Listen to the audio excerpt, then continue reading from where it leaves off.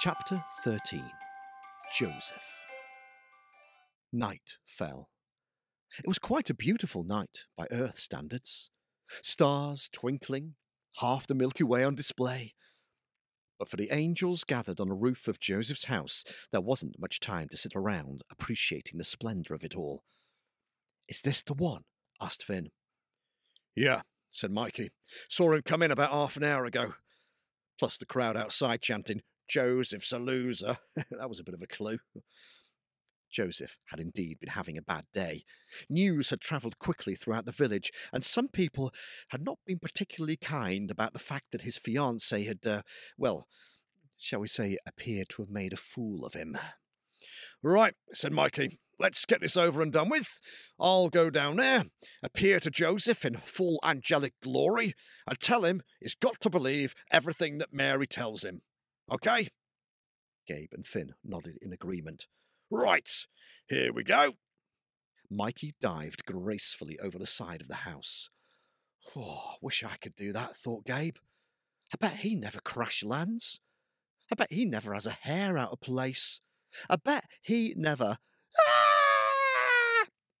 A scream suddenly erupted from the house below, followed by a crash, and followed by Mikey travelling at high speed and coming to a screeching halt on the roof beside them. He looked somewhat flustered. "Well?" asked Gabe. Not very," confessed Mikey. "I think he might have sort of fainted." Finn sighed. "So much for the professional touch," she muttered. 2 minutes later, all three angels were standing in Joseph's living room. Joseph himself was lying sprawled on the floor, snoring peacefully. "What a mess," sighed Finn.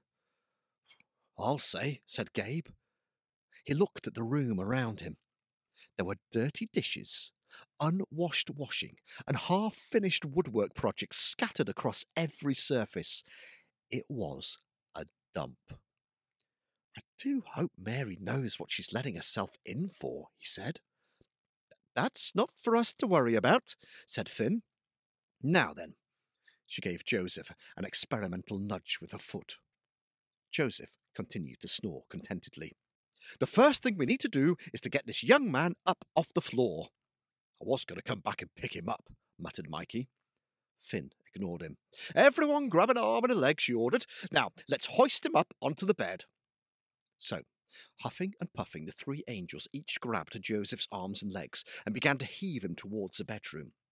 Suddenly, "Ow!" yelled Mikey. He let go of Joseph and began to hop about, grasping his foot. "I trod on something," he whimpered.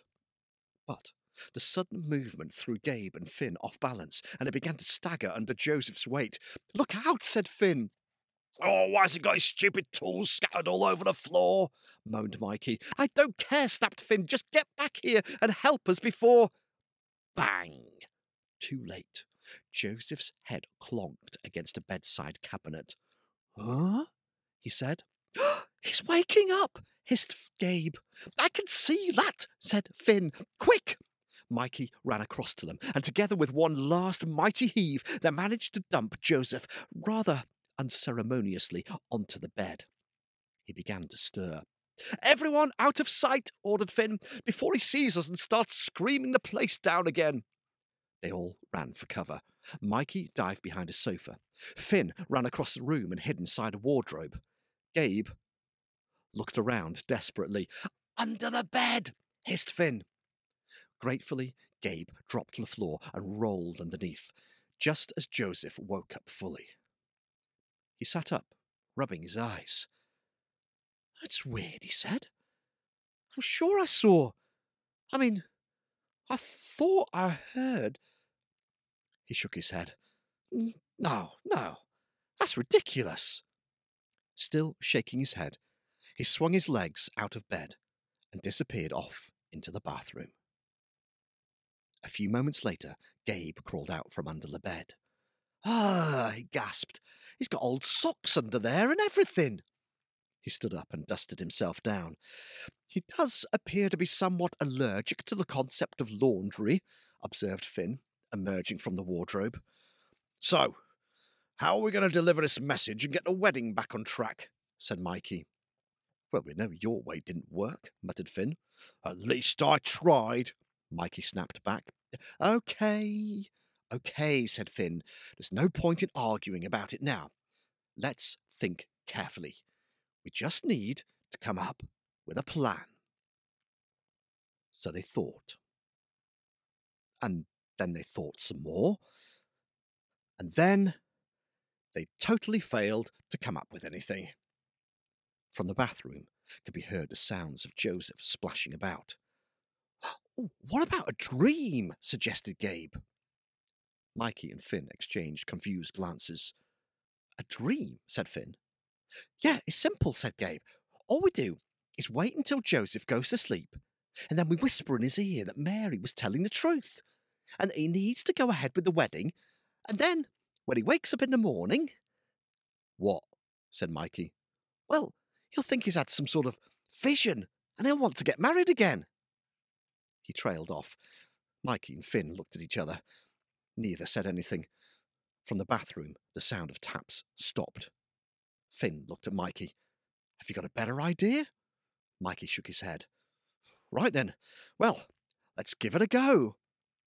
They quickly jumped back into their hiding places as they heard the sound of the bathroom door being unlocked. Joseph emerged, wearing pyjamas. Oh dear, he muttered to himself as he got ready for bed. Why did Mary have to say all those things? We were all set for the wedding. It was going to be so lovely. And now suddenly she starts making up all these stories about angels and babies. I mean, if she was worried about getting married, the least she could have done is come up with something believable. It's so ridiculous. He huffed and puffed and settled onto the bed. Poor chap, thought Gabe from underneath. I thought this message was supposed to make everyone happy. A few minutes later, the sounds of breathing from above became heavier. Cautiously, the three angels peered out. Clear, whispered Mikey, giving the others a big thumbs up. They emerged from their hiding places and tiptoed towards Joseph. Suddenly, Teddy! Cried Joseph. The three angels dived back into their hiding places just as Joseph sat up in bed and opened his eyes.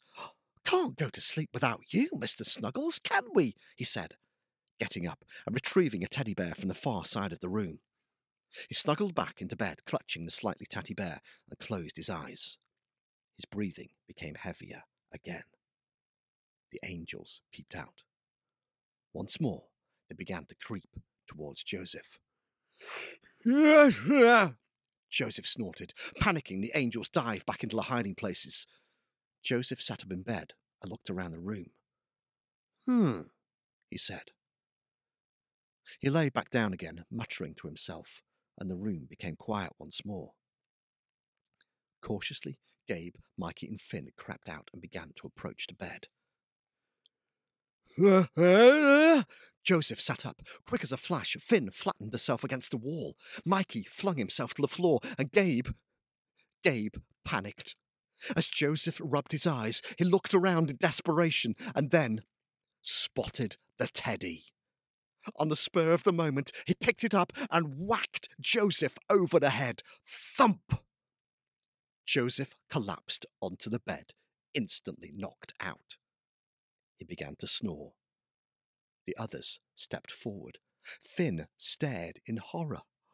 What in heaven's name do you think you're doing? She cried. He's asleep now, said Gabe sheepishly. He is unconscious. That is an entirely different matter. Mikey examined the recumbent Joseph. He's fine, he said. That does not justify going around hitting people over the head with teddies, fumed Finn. Got the job done, said Gabe. True, said Mikey. That is not the point. You could quite easily have done him an injury. What if he got a concussion? What if he wakes up in the morning and has no idea who Mary is at all? I didn't think of that, confessed Gabe. Exactly, squealed Finn, now getting slightly hysterical. You know, this man has a unique and special role to play in one of the most important moments in history.